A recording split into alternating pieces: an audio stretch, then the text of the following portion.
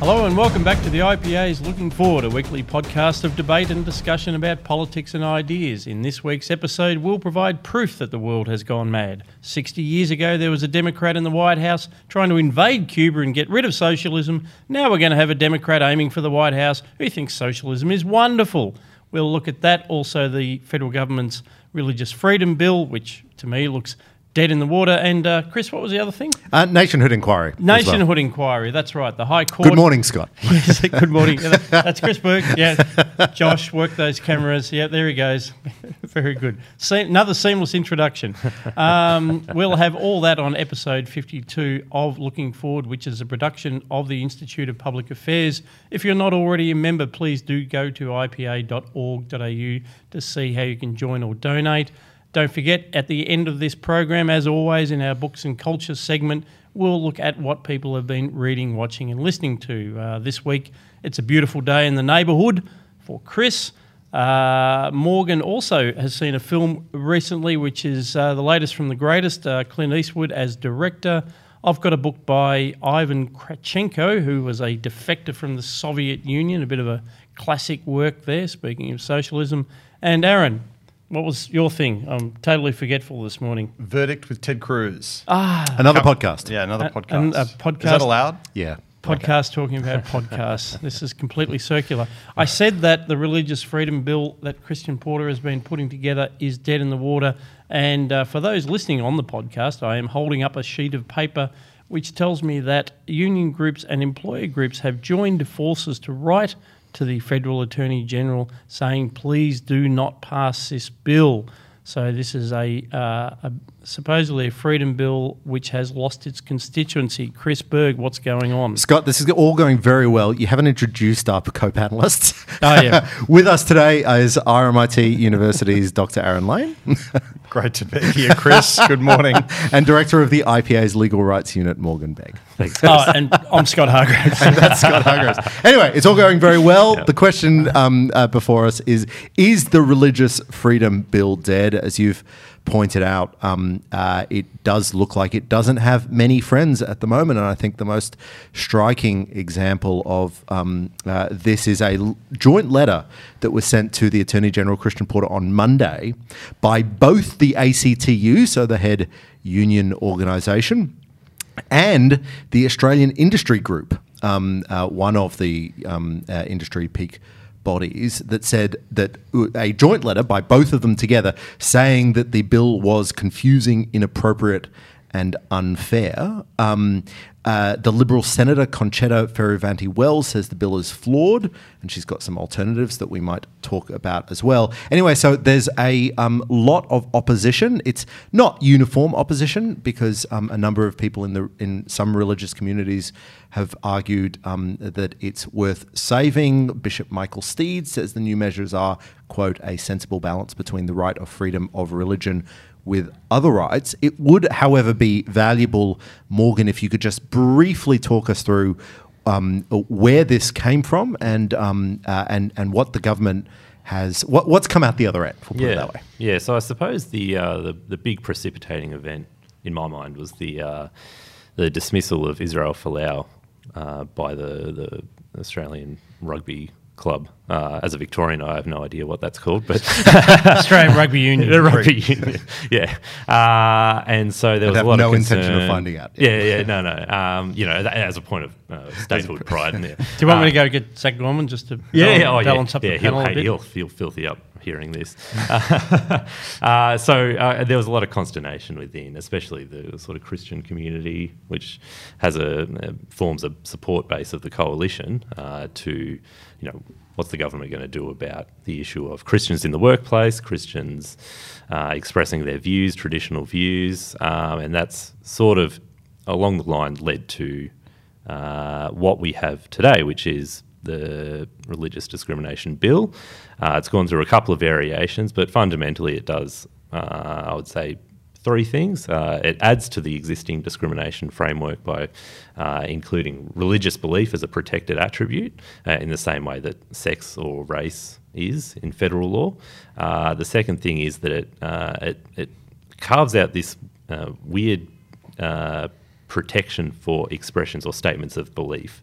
So that's to say that I suppose that's sort of like an addition to the first part, but it's almost like the Folau clause. That's what they've called it, the Folau clause. It's very explicitly about the Folau situation. And the third one, which that I'm softly a supporter of, is the idea that the provision which overwrites state anti-vilification laws to protect statements of belief. But as we've expressed in submissions and reports, that the drafting is flawed, but the idea is probably right. Aaron, is the bill dead? Look, I think it's in serious trouble. I think the Liberal sort of members of Parliament are divided on it, and that's not a good start. So, it goes without saying, if you want to get the bill passed, you've at least got to get the government senators all on the same page. You mentioned Connie Fierravanti-Wells is sort of come up with this idea about having a more wide-ranging bill. That's been knocked on the head by other Liberal senators. Sorry, just to dwell on that for a moment, and you know precisely why. It's because the Liberals who have knocked that on the head are Tim Wilson and James Paterson, because they very well remember when we were sitting in these offices fighting the last attempt to have a consolidation of anti-discrimination bills in 2012. Yes, that was my second sentence, but thank you for Thanks for coming, Aaron. Yeah, you can go now. I just wanted to do that. Yeah, no, that's fine, Chris. No, so I think obviously Tim Wilson and James Paterson, I think they're right about that, in that it was sort of all too hard then, and the same problem that we faced with the consolidation of modern awards in industrial relations actually was the problem being encountered in that consolidation was when all the awards were kind of being joined together, rather than peg everyone down and bring down people's conditions, everyone kind of got topped up. Yeah. And so the problem with consolidating is that some acts are more strenuous than others, and you wouldn't want that the political line against the consolidation, if you brought protections, to use that word, down, is that people say, well, this increases the freedom to for people to discriminate, and so on. And so the response was at Gillard or Rudd at that time was to essentially make it more onerous right across the board. It would have been a complete disaster. So I think we've been through that experience. I don't think we're going to go back there again. But these latest movements on the AIG and the ACTU. Yeah, I mean, if there was, you would punch through that. When I say there's no constituency for the bill, you would, the government could push through against employer opposition if there was a solid body of faith-based communities behind them saying, yes, we desperately need this bill. But that's what I'm not. What I'm not sensing. And this is the other problem. So not only you've got divisions within the government, the constituencies that should be in favour in a perfect world, with a perfect bill in a perfect world, you'd think the faith-based communities would be the advocates of this. Well, they are deeply divided as well. Yeah. Even amongst the same denominations and the same institutions, you have division. Yeah. What do those divisions pivot on? Political, really. That's my assessment. Mm-hmm. You have organisations like the Uniting Church in Australia who, there's about 3 different sort of political arms of that organisation. You have different views, within the Catholic Church and the Anglican Church and so on. And that's just the Christians. They're not the only faith out there.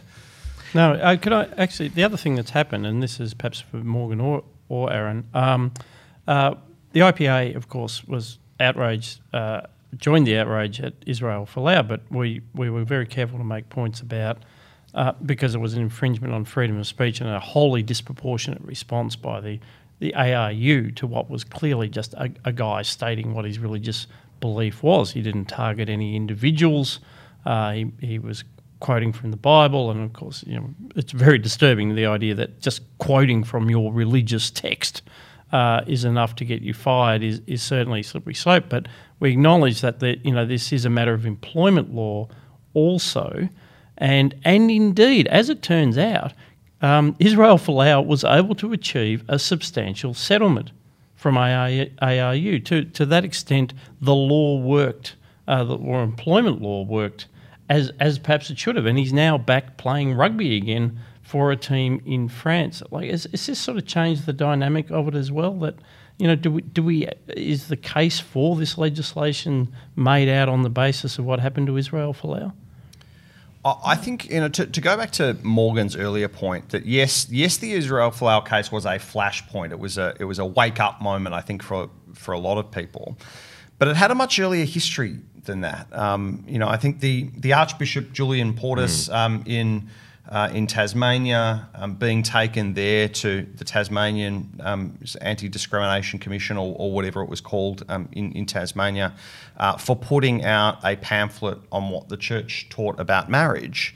I think that was, again, sounding alarm bells. I mean, obviously that was at a state level, employment law at a federal level. So the federal government were not really empowered to do all that much and were not called to do all that much.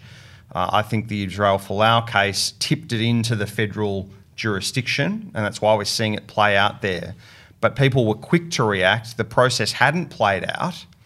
The judicial process or the court process or the Fair Work Commission process, whatever angle Israel Folau chose to pursue. Now, he ultimately went down one route, but he had a number of options sort of open to him, went down one route, got a good outcome in a settlement. But the problem with those settlements is there's no law. There's no precedent. Yeah. And so it can happen again. Yeah. And that's right. That's the policy problem there. And also that Israel Folau probably isn't representative of the typical Christian who would have been concerned at what happened. They wouldn't have been in the position to hire a legal team. He's got the money to fight. Or find a similar job. He's got the ability overseas. to fundraise. Morgan, is there... So...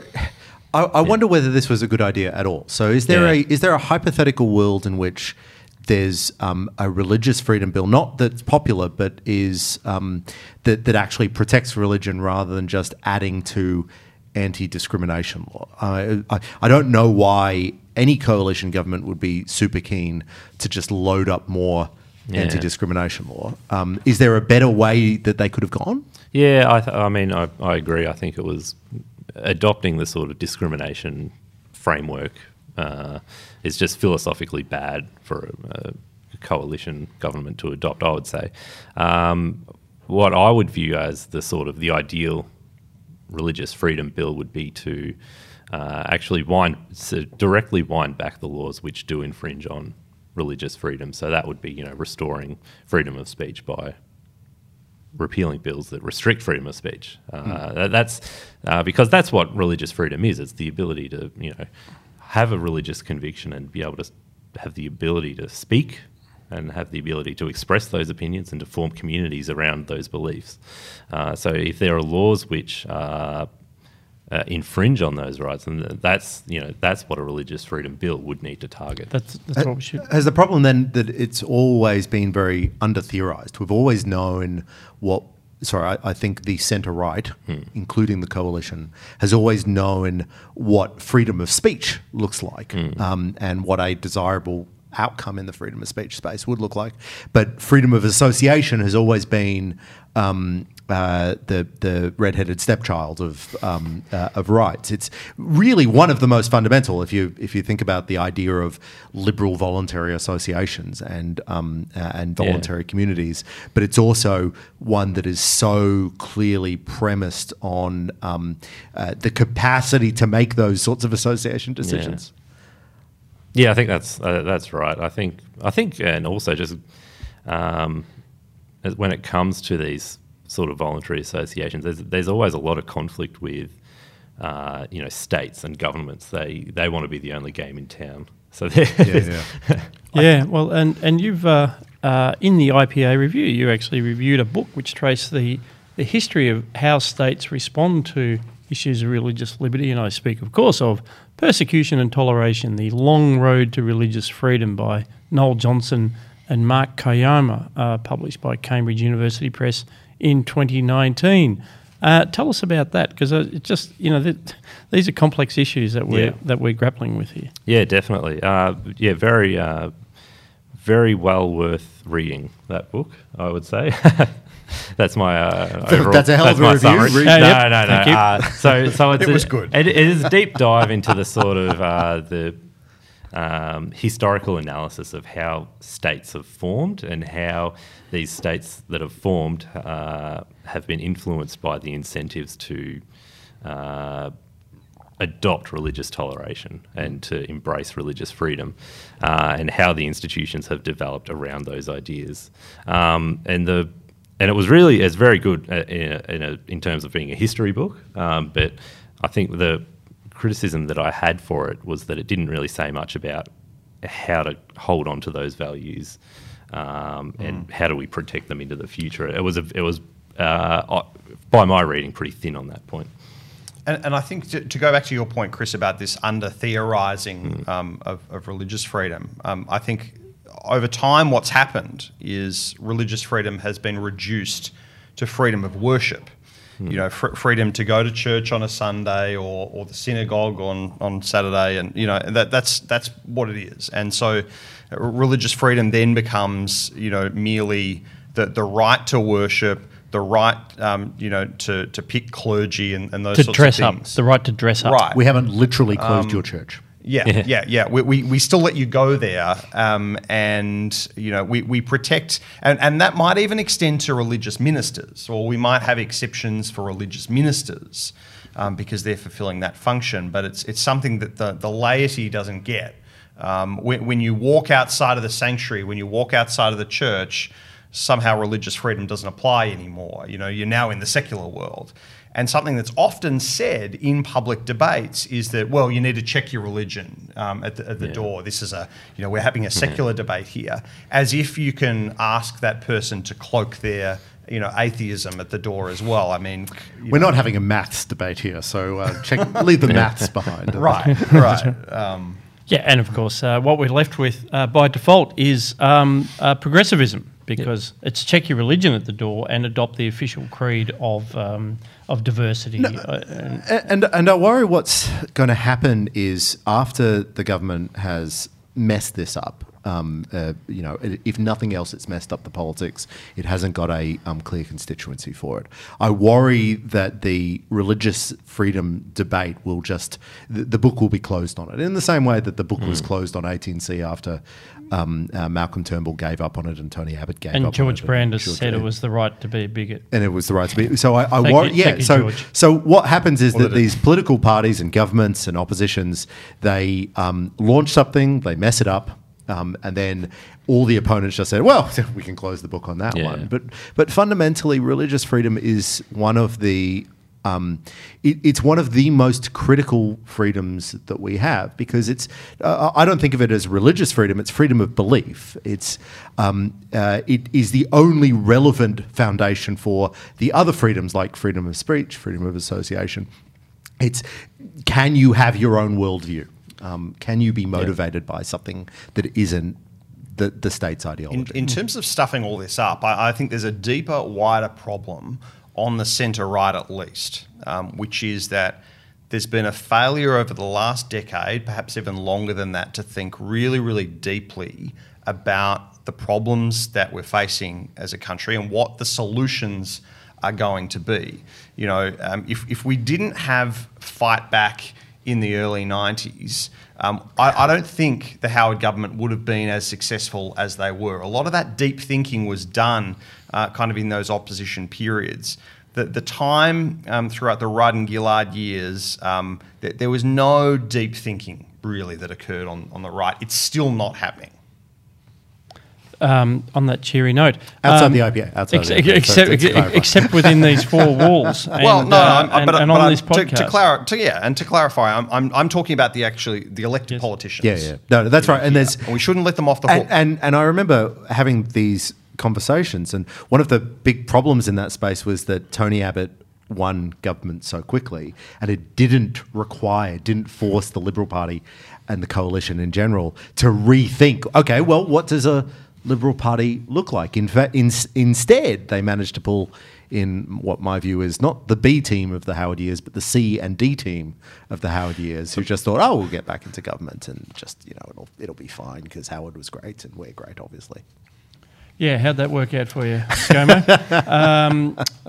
Well, that ruined my segue, which was one place where Christianity and other religions are definitely being persecuted is under communist regimes. You would think that would be a black mark against communism, but not for Bernie Sanders, who is now seems to have an almost unstoppable momentum towards the nomination for the Democratic Party in the US, even though he's not actually a member of the Democratic Party. Go figure. And we had the debates, and then also on the US version of 60 Minutes, the original, he found himself in this bizarre discussion about Cuba, in which he was just very, very happy to defend a regime which definitely sends people to jail, would definitely send a Catholic priest to jail if they did not swear obeisance to the regime. So how did we come to this, Chris? What a great question, Scott. I'm so glad you asked. So Bernie Sanders he came second in the Iowa caucus. He's come first in New Hampshire, and he's come first in Nevada. He is now what we could say the presumptive nominee for Democratic candidate for president. I have had a look at Bernie Sanders' plans. In Australia, we tend to just view Bernie as, yes, okay, he's the hard left candidate. There are some other hard left candidates, but he's sort of the measure by which all the other candidates measure their leftness against themselves. So Bernie, so looking through Bernie's plans, he has all the catchphrases that we've learned to recognise. He's going to introduce a Green New Deal, Medicare for all, college for all. He's going to double union membership within Bernie's first term, apparently. He's going to add new taxes. He's going to do all sorts of things, give workers an ownership stake in the companies they work for. Very anti-free trade as well. He's going to fundamentally rewrite his trade deals to deals that prevent the outsourcing of American jobs and raise wages, which of course won't be much of a debate if it ends up a Trump versus Bernie contest. And some estimates suggest that Bernie Sanders' election promises would at least double the federal budget, but potentially a lot more. And as you say, Scott, he is an avowed socialist. If you say that he is a socialist, he will respond with, no, that's not right. I'm a democratic socialist. But nonetheless, he doesn't seem to have any major issues with, or he isn't uncomfortable defending some of the things that Fidel Castro has done. Maybe we'll just start with the Fidel Castro point. So Bernie was asked on 60 Minutes to say something about Cuba, and he said, when Fidel Castro came into office, you know what he did? He had a massive literacy program. Is that a bad thing, even though Fidel Castro did it? And then he followed that up with, unlike Donald Trump, I do not think that Kim Jong-un is a good friend, and I do not think that Vladimir Putin is a great friend of mine. So I thought it would be interesting to find out whether North Korea had a literacy program, and turns out they also have a literacy program. So if I was Bernie Sanders, I would respond to, I don't think Kim Jong-il is a good friend, but he does have a literacy program. In fact, in 1950, primary education became compulsory for children, and there's 100% claimed literacy across North Korea. And that is apparently the hill Bernie Sanders will die on. Yes. The literacy programs. Chris, in your research, did you discover amongst that literacy program, is it correct that the government prescribes what you're allowed to read and what you're not allowed to read? Is that part of the program? That's not what we're measuring it against, Aaron. I just want to clarify. There is only one book in North Korea, and it's the chairman's thoughts of the dear leader. So my unnecessary research aside, why don't we throw first to you, Morgan? Why is democratic socialism, or the Bernie Sanders variant of, so popular right now in the Democratic Party? Well, I think it's just a complete divorce of the political class from the voters. It's been so long that the people haven't been represented. Their interests haven't been represented in Washington, in the federal government. The federal government has actively, I would say, worked against the sort of working class, middle class Americans. So I would argue that them resorting to someone like Bernie Sanders is driven mainly by desperation. So this is Bernie's view. Yeah. Bernie tweeted the other day, "I've got news for the Republican establishment. I've got news for the Democratic establishment. They can't stop us." Is this a revolt against the establishment, Aaron, or is this a endorsement of a set of policies? And I guess the question is also relevant for how we think about the importance of Donald Trump. Is it because it's just the anti-establishment candidate, or because they like that set of? Yeah, I think it's the sentiment. People are not necessarily taking Bernie Sanders seriously on all of the plans that he's got, and the same was said about Donald Trump. Is that people don't believe literally everything he says, and so I think seriously, not literally was the line. Right. Take him seriously, but don't take him literally. And I think the same could be applied to Sanders, and you have to sort of run pretty left to get the nomination, as you have to, on the Republican side, you have to tend to be, run to the right. And, at the end of the day, with the Republican Party in the US, at the last primaries, we saw, Cruz and Trump kind of left standing there. And so I think the polarization of US politics leads to some of that. I have a real problem with this though. Like Chris, this approaching Bernie Sanders in this sort of wonkish way of talking about the policies. I literally don't have any other way. Well, no, but that's met Chris. But I think certainly the political coverage has lost the capacity to think through ideology. I mean, we around this table, we at the IPA take ideology very seriously as an organising set of ideas. Bernie Sanders isn't a socialist because he believes in single payer healthcare. I mean, he's a communist basically, and this is a deep worldview. There's a reason why he's happy to go to the Soviet Union. There's a reason why he's happy to go to Cuba. Yeah, that's right. He honeymooned in the Soviet Union. I mean, communism has killed 100 million people during the 20th century, probably about 20 or 30 million of them in the Soviet Union alone. He has his honeymoon there. I mean, and think about when that was. So this is 80s. This is only like 40, 50 years after the millions of people died in the Ukraine in the Holodomor, which was a deliberate extermination of so-called class enemies. Like the kulaks were anyone with a cow, basically. So he's happy to do that. He's a dirty, rotten communist, but we've lost the capacity to have that discussion. And so instead you reduce to these policy issues, this list of policy issues, and even 60 Minutes, I mean, good on them for at least giving him a little bit of a touch-up, but something like literacy, it's like, well, what about the people in the concentration camps in Cuba? What about the millions of people who tried to escape? Why did the German Democratic Republic have a wall to keep people in? There's no capacity in the public debate anymore to actually get to the rotten core of communism and what it means, and then to relate Sanders back. Instead, it's like, oh, well, anyone can see that America needs a better healthcare system, and Bernie's the guy that's going to give it to us. Bernie doesn't care about healthcare. He just wants to bring down his class enemies. And you can see from some of his responses on that interview, if you haven't seen it, go and watch it. It's fascinating because he's asked about how much it will cost. And just by his responses, he doesn't care. No, he doesn't know. So one, it's just clear that he doesn't know. He hasn't really thought about it. And two, he doesn't really care all that much. He said, "Oh, well, it'll be $30 trillion or something like that." And is that all? And okay, and the follow up question is, well, how are you going to pay for this? That's how I price my promises. To clarify. Yeah. How are you going to pay for this? Mr. Sanders. Oh well, we're raising all these taxes. Yeah, but those taxes, even not accounting for behavioural changes when you put up taxes on people, even assuming that the people, still act the same, they're only going to raise about, maybe 10 trillion. That's 20 trillion in the whole. That's just on healthcare.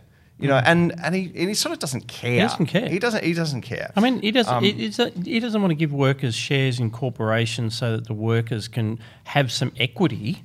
It's not this is not like the And then he'll tax them if they the worker will be represented by the government.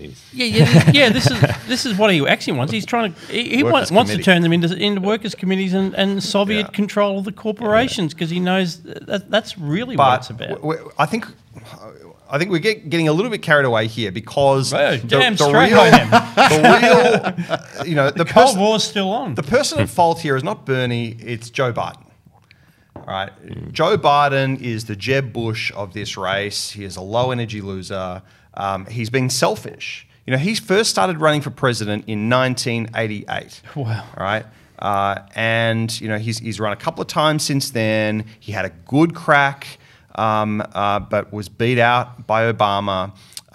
He should have, if he wanted to become president, the best time for him to become president was against Trump last time around. He decided to sit that race out. And now he's coming back? I just think it's incredibly selfish, I think, action for him. He's chewing up all these donations, all this kind of media time, and he's not getting the poll results. So my prediction is that he'll sit out Super Tuesday. He kind of has to now.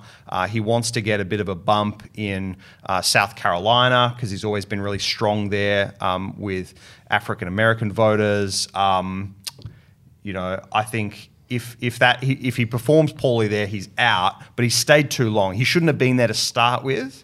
And I think that's really cost him. So let's follow that through. So let's say Bernie does manage to, in part because of Joe Biden's selfishness, and Mayor Bloomberg turns out can't spend his way all the way to the presidency, or timed it very poorly. Yeah. So what does a Bernie versus Donald presidential election look like in your view, Morgan? I think similar to how Corbyn's leadership of the Labor Party shifted the political debate to the left. I think it'll be the same. I can't predict the outcome this time around of the presidential election. Just a little humble. Yeah.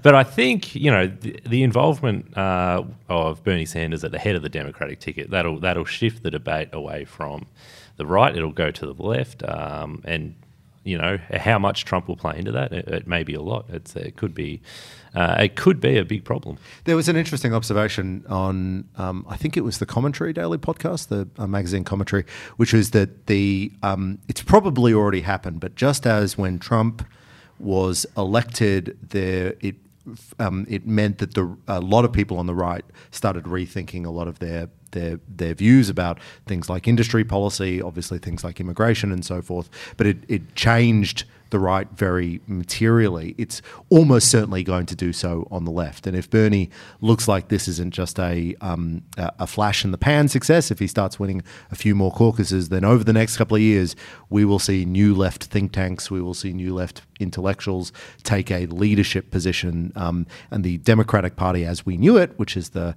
Hillary Clinton, Barack Obama Democratic Party, won't really be the same. That third way politics of the 90s will be pretty much die on every side. Yeah. Oh, and as I say, that tradition represented, I said right at the top of the show, that tradition represented by Jack Kennedy, who was a fervent anti-communist, and Cold War warrior.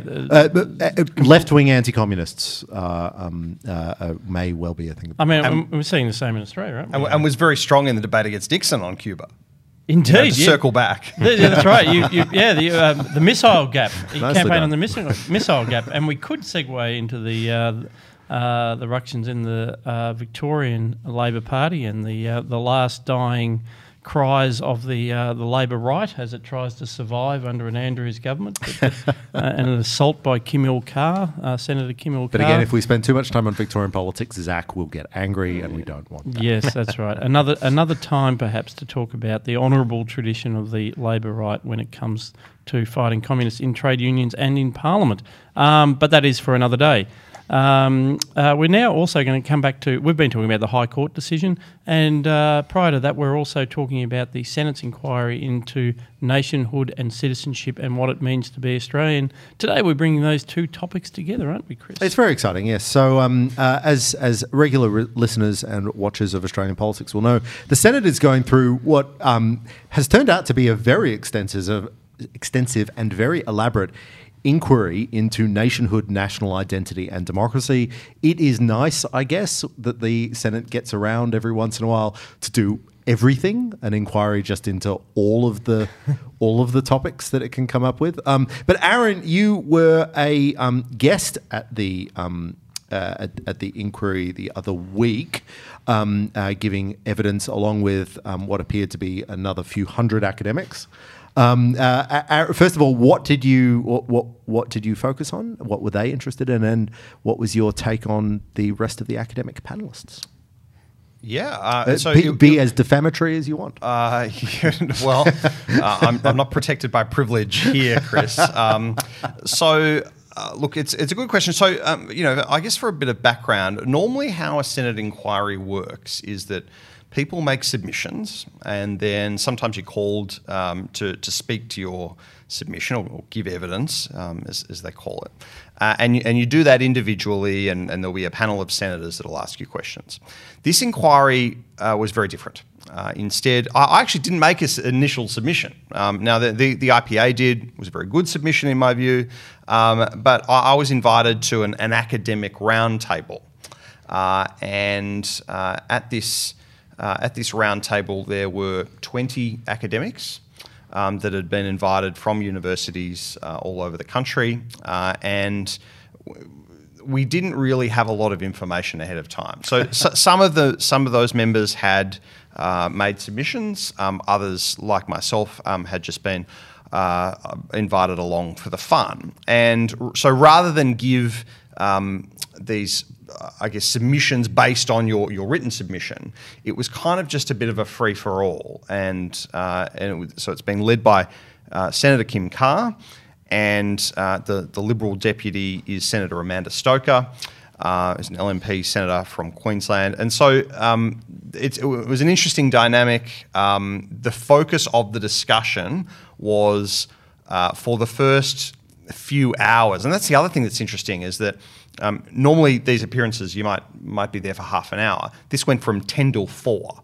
Good. Right? And so the first 2 and a bit hours were focused almost exclusively on the recent High Court decision, the Love decision, involving the 2 non-citizen but Aboriginal men. Aboriginal Australian.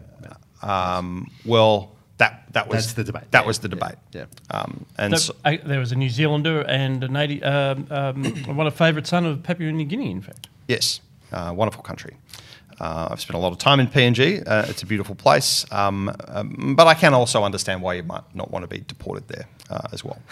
So my contribution around the table, I sort of sat back really for the first hour and a bit, just to see what other panellists were contributing. There was a lot of love, I must say, for the High Court's decision and what the government needed to do in response to that, and criticising Peter Dutton for his comments on that day. There was a news article on that day where Peter Dutton said that the government would need to legislate, perhaps, to protect, against this situation happening again. My contribution was simply to point out that actually this was a really complex High Court decision. This wasn't a case where you have, say, 6 judges and 1 in dissent. It wasn't a case where you had 4 judges writing together and 3 separate dissents. This was a case where we had 4 judges writing separately, forming a majority, and 3 judges, again, writing separately in dissent. It wasn't clear what the plurality decision was. What I mean by that for the non-lawyers out there is what's the narrowest decision that then becomes kind of the binding judgment? That wasn't abundantly clear. And additionally, what I wanted to point out, and I just read just some excerpts verbatim from the Chief Justice and the other justices in dissent, just to point out how divided, how almost ridiculous the decisions of some of the judges in majority were. And how was so you're in front of a it's a Senate committee, so you're in front of a group of senators. So what was Just two. Oh, just two. Okay, Yeah, just two on that day. Senator Carr and Senator Stoker. Now, presumably, they had vastly different perspectives on this. Look, Senator Carr was just posing questions, and he was chairing it. He was just going around the room, calling upon people to give their contributions. Senator Stoker would kind of play the more of the interjector, the interlocutor, where she would ask questions, and she would sit there and if I think she won't mind me saying this, if she heard something that sort of seemed to her a bit ridiculous, she would push back on that, and she would challenge that. And but it was free flowing. Most people would just let go on. But having spent some time in Canberra after the High Court appointment, what is the mood amongst certainly the coalition on this? Do they, in your view, think that something needs to change? Are they starting to think about alternatives? Do they comprehend the magnitude of the potential impacts? Yeah. Do they think that the courts, maybe High Court appointments, might be a relevant question going forward? Or yeah, so I think there's two things to say on this. In terms of the actual facts of the decision and the implications of the decision itself, look, I'm not overly worried about it. It's a pretty niche sort of group that this decision will apply to again. And so I think that there's debate about whether the federal government should, legislate perhaps to clarify, heads of power that they're relying on. There are other heads of power, other than the aliens' power that they could rely on. So they could do that, and I think there's a little bit of discussion about whether that should happen. As I pointed out at the Senate hearing, federal governments have responded to High Court decisions through legislation for as long as the High Court has existed. Right? That's been the history of these decisions. So to I guess blow up about Peter Dutton suggesting that they might legislate, just seems a bit silly to me. Literally, governments have done it all the time. So on the narrow facts, that's not the big game. What I think people have been rightly concerned about is the method of interpretation about how we got to that decision. And it's effectively because a number of the judges in majority have read in things into the Constitution. And I think that's not, certainly in my view, that's not an appropriate way of doing these things. Indeed, it's not the Chief Justice's view about how these things, policy decisions should be made by the legislature, not by the judiciary. And I think that has shone that spotlight onto, wow, 2 of the 4 judges in majority are up, that they reach their compulsory retirement age.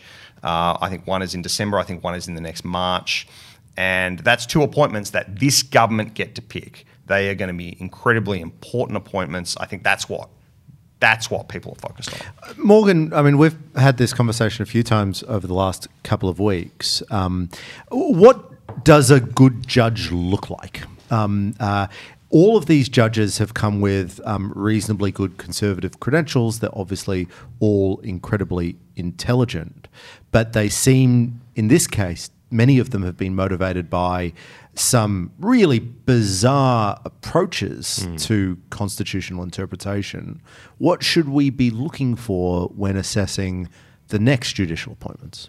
Yeah, so the problem that we've had until now, and it's the problem of judicial activism, is that there's no consistency, there's no objective standards by which these judges are making these decisions. It's informed by their own personal values, their own political preferences, and that's led to a series of decisions over the life of the Federation. And this is just, as I said at the time, this is one of the most radical instances of that kind of activism. And so, what I would prefer to see is an objective, consistent philosophy of interpreting the Constitution, which I would regard as what the Americans call originalism.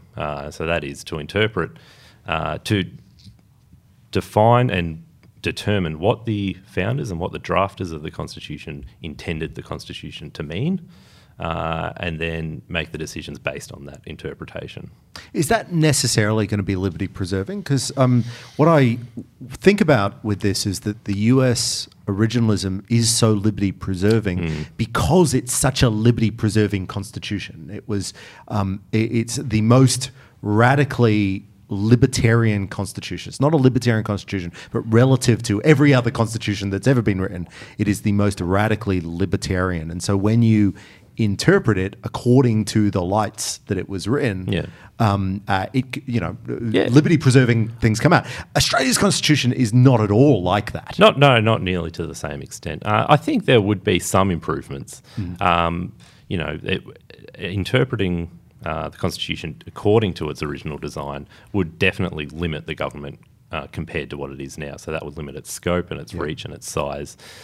So that, as a consequence, I think would improve liberty in some respects. And then as far as, improving liberty in those other respects, that's not really for judges to decide. That's the Constitution sets out a method for constitutional change if that's the sort of path that we want to go down, and that requires a referendum. And so that's the path that should be followed, not sort of this sort of judicial fiat. Yeah, there are activists who believe that that is what is missing from the Constitution is a Bill of Rights. Now, I might disagree with them, but they're entitled to that view. George Williams, if you're out there, go for it, mate. Put it in a referendum. He's a regular listener, right? And we'll see how we go. Well, he's an assiduous reader of Morgan's annual legal rights audit, which we do appreciate. That is something that you can achieve through constitutional change. Whereas there is this sense that among the judicial activists, it's like, well, that recalcitrant Parliament and recalcitrant public are unwilling to introduce a Bill of Rights. Therefore, we will, through our decisions, achieve one de facto, and that's what we need to. We need to find some judges who don't believe that. Yes. The point I've been making on Judge this, Aaron Lane. Aaron Lane Justice, or works for me. Lane J.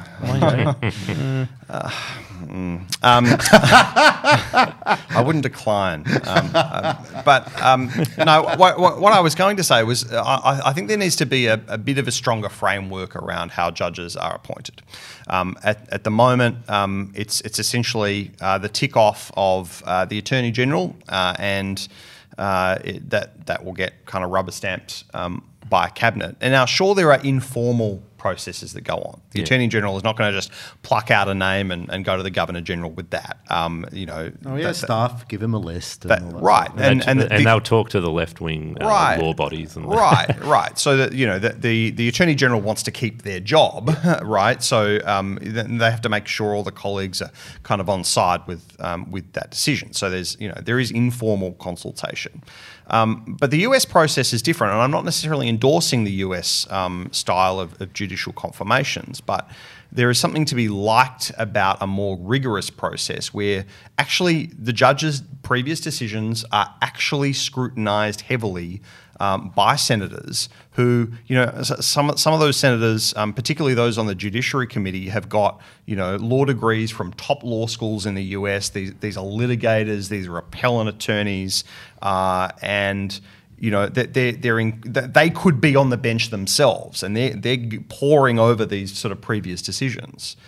I think it'd be nice to have a bit more of a framework. It's pretty impressive, actually, watching some of those confirmation hearings and watching the judges, explain their reasons for their judgments and really justify it. And I think there is something that can be replicated here. I'm not sure exactly what that looks like, but Scott. Why couldn't having thought about it for 15 seconds, why couldn't the Parliamentary Library just do exactly that job? The sort of research that would be done for members of the Senate Judiciary Committee, publish a document saying we've looked at the 20 names that are being bandied about for the next High Court Justice. Here's some of the decisions they've made. Here's some speeches they've made. But what's quite nice to do it in the context of the Senate confirmation process is it's adversarial. It's not just a body from on high. So imagine if the Parliamentary Library was to do it, they would get the best and brightest researchers from the Law Council to do it for them. But at least exegesis, There pull are- it out, there's actually a collate and you know what? and highlight. I have more respect for the Parliamentary Library, actually. Okay. There's actually a committee of Parliament that does exactly that. They hire someone from a law council or a body to write their reports for them. Yeah. Great. Anyway, Great. Yeah, okay, we can do better. Democracy's doing very well. I did say it was 15 seconds worth. We have come to that section Smash of the show. Scott's opinions. Yes, that's right. I'll work on it. I'll come Next week. I'll give it another go.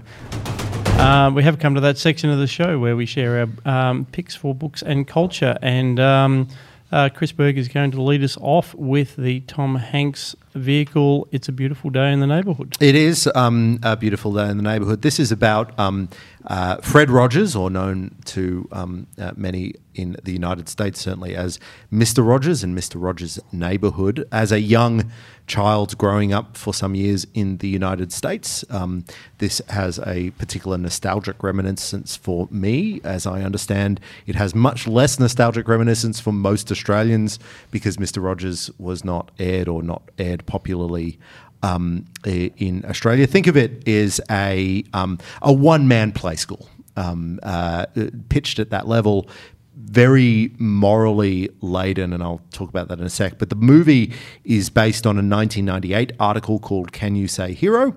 By a fellow named Tom Junod.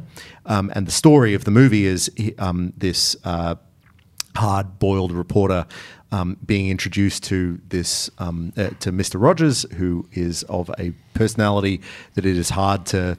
He talks to everybody like he talks to children, and it's about the hard-boiled reporter sort of opening up and having his life made better. Look, this is not a deep movie, and it is just sort of the sort of thing that you might watch on a Thursday night because there's nothing else to watch, but it's quite enjoyable. But what I did want to point out is I only realised this watching it, that Mr. Rogers has this very...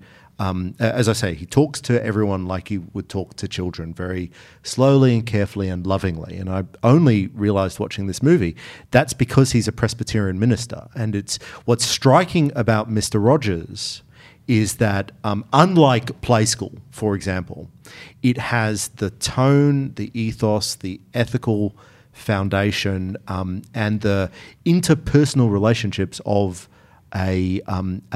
someone ministering to you.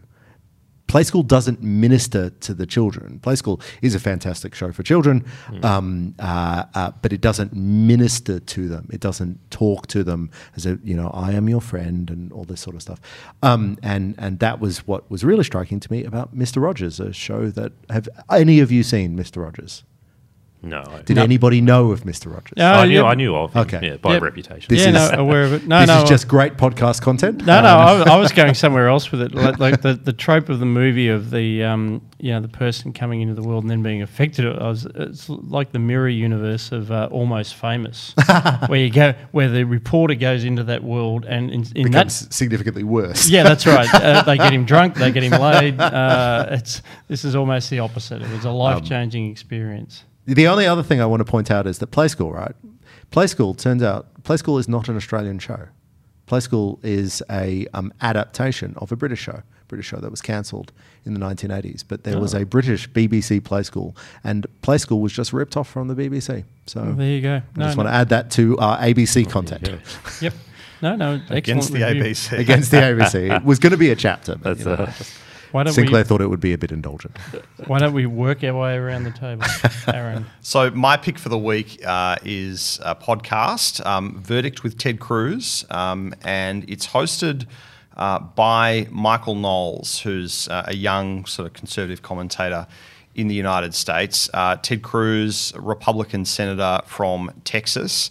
And it was started as a way of kind of a popular explanation of the impeachment trial in the Senate of Donald Trump. And what Ted Cruz would do is when the impeachment trial would finish up, whether it was 11 o'clock at night or 2 a.m. in the morning, he would go to the studio in DC and record roughly about 20 minutes, 30 minutes about what happened that day, and not necessarily the blow by blow, but the significant moments and what you weren't getting from the cameras on C-SPAN or something like that. And I must say I just consumed it all. It was magnificent and it was a magnificent way of not just understanding kind of the chronology of, well, this person testified on this day, but the significance, what people were feeling, the strategy that was going behind it, how both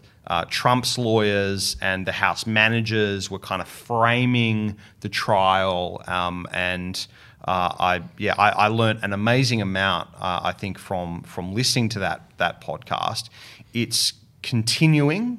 So they posted something yesterday.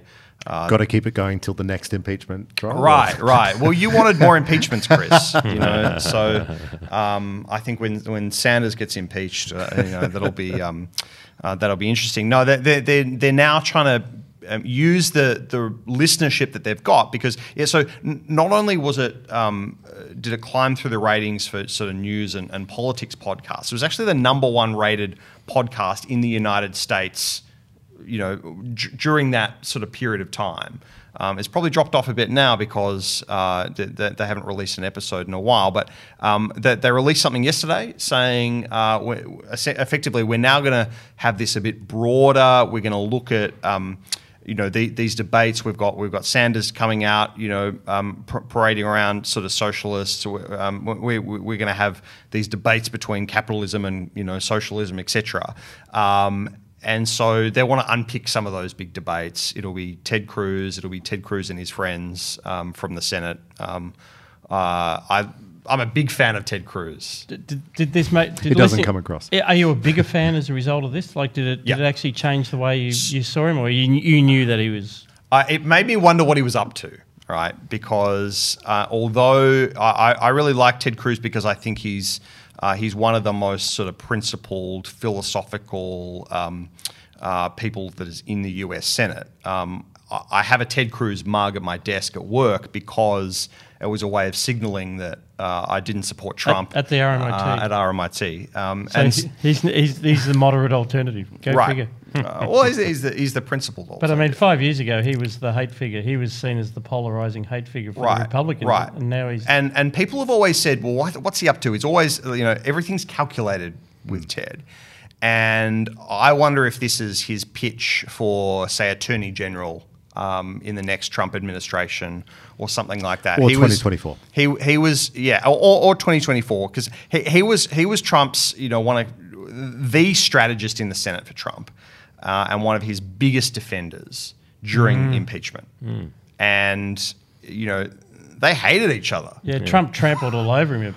Right. I mean, Cruz was the last man standing. He was the last man standing, and he did not endorse him at the convention. He was asked to go on stage and endorse him, and he refused. He said, "Vote your conscience." Oh, yeah, I remember that. So will Trump forgive? And, of course, he's got the next 5 elections open. Now that you can run for president when you're 85 years old. I think Trump has forgiven him. Trump is now tweeting out saying, great work, Ted. You're doing, so it's We've always got along great. Yeah. Old buddies. Fantastic. No, good. Always admired that Ted Cruz. Incidentally, speaking of podcasts, I'll talk about my culture pick in a bit. I just wanted to say thanks to our listeners and viewers. Last week's episode was our most successful ever. So it's not all about ratings, it's about quality. But heck, we like the ratings too. So a big thank you to everyone who tuned in via podcasts, SoundCloud, whatever the other platform is. iTunes, Spotify. Facebook is going YouTube. off. Who knew that people would watch long-form videos on Facebook? But it's happening a lot. Or watch, or maybe just put it back in your pocket and listen via your Bluetooth headphones. Anyway, we do appreciate it. We are trying to get our research out there, and this is a big part of what we do. We appreciate our special guests, like Aaron coming in from RMIT. But that's what Looking Forward's about. What I'm going to talk about as my pick is a book I found in a bookshop in Carlton at Alice's Bookshop. purely by chance. It's called I Chose Freedom. I should send this to Bernie Sanders. In the middle of World War II, there was a Soviet guy who was working as part of a delegation in New York, and he defected. Strangely, didn't see the socialist paradise in exactly the same terms that Bernie did. Viktor Kravchenko, he was born in the Ukraine in 1905. He was a bright young man. He finished up joining the party, was supported to become an engineer, but his life was the party. So he was almost an idealistic kind of communist. His father had been anti-Tsar, but not necessarily a Bolshevik. That nearly got him sent to prison, insufficiently Bolshevik. But in any event, a fascinating, apparently it was ghost-written with an experienced journalist, so a very, very well-written autobiographical account of his time in the Soviet Union, working as both an engineer, trying to solve industrial problems, and just crazily the simple business of trying to run a factory when you've got the secret police, with an office in there, with people informing on everything that's going on in the factory. 4 different people have to sign off on everything between the party and there's notional trade unions. And then in really harrowing chapters, as a functionary of the party, he was one of those sent in to the Ukraine for the harvest in the early 30s during what became the famine. This was the period of collectivisation. And anyone who doesn't know about it should know about it. Read Anne Applebaum's book on it. This was a deliberate communist strategy of class warfare. They blamed everything on the so-called kulaks, the so-called rich peasants. And the thing I got out of it actually, so I'd known some of that, but when he was growing up in the 20s, and it was the post-revolutionary period under Lenin, they were still shooting a lot of people and executing a lot of people, but pre-Stalin, there wasn't that mania for collectivisation.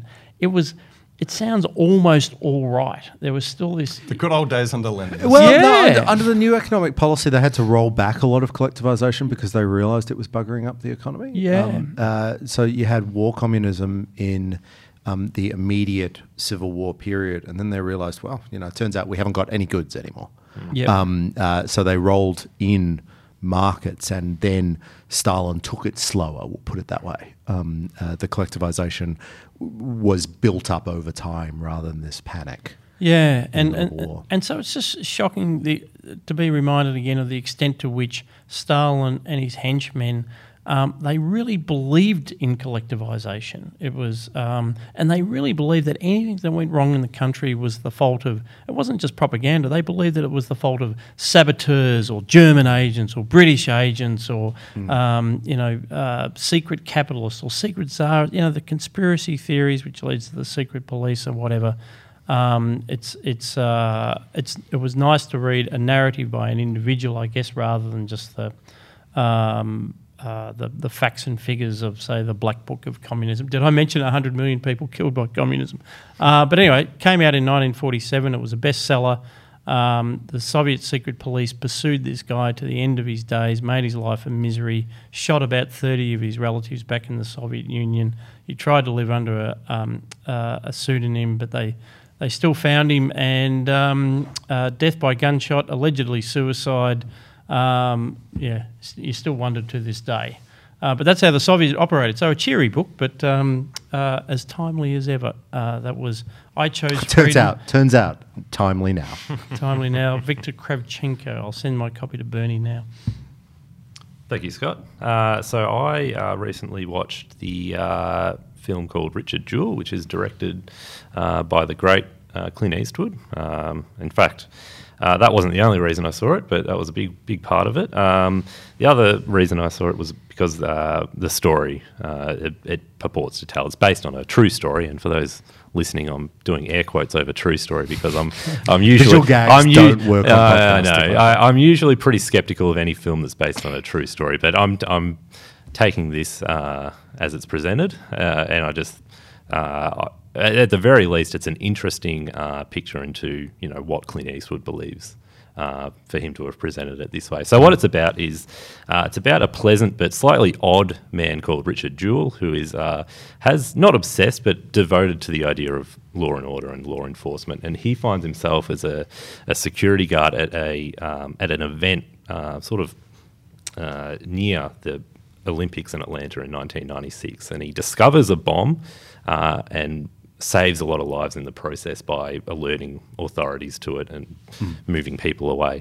And through a series of inept investigations and media sort of circus, he gets fingered as the lead suspect in the investigation, and it really destroys his life in a way, or for that period anyway.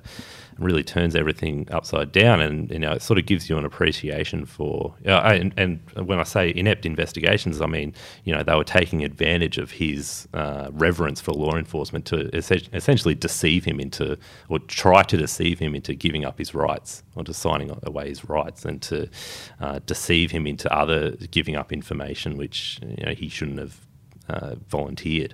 And then they leaked the information that they were investigating him to the local newspaper, which went onto the front page that day and sort of blew up from there, and it was on international news. And I thought, I think it was a very interesting lesson about legal rights, how we should respect legal rights, the right to silence, the right to legal representation. And you as an individual should assert those legal rights. Yes, that's right. That was my next point. It's not for the institutions to protect those rights for you, because they have an interest in pursuing an investigation and achieving convictions.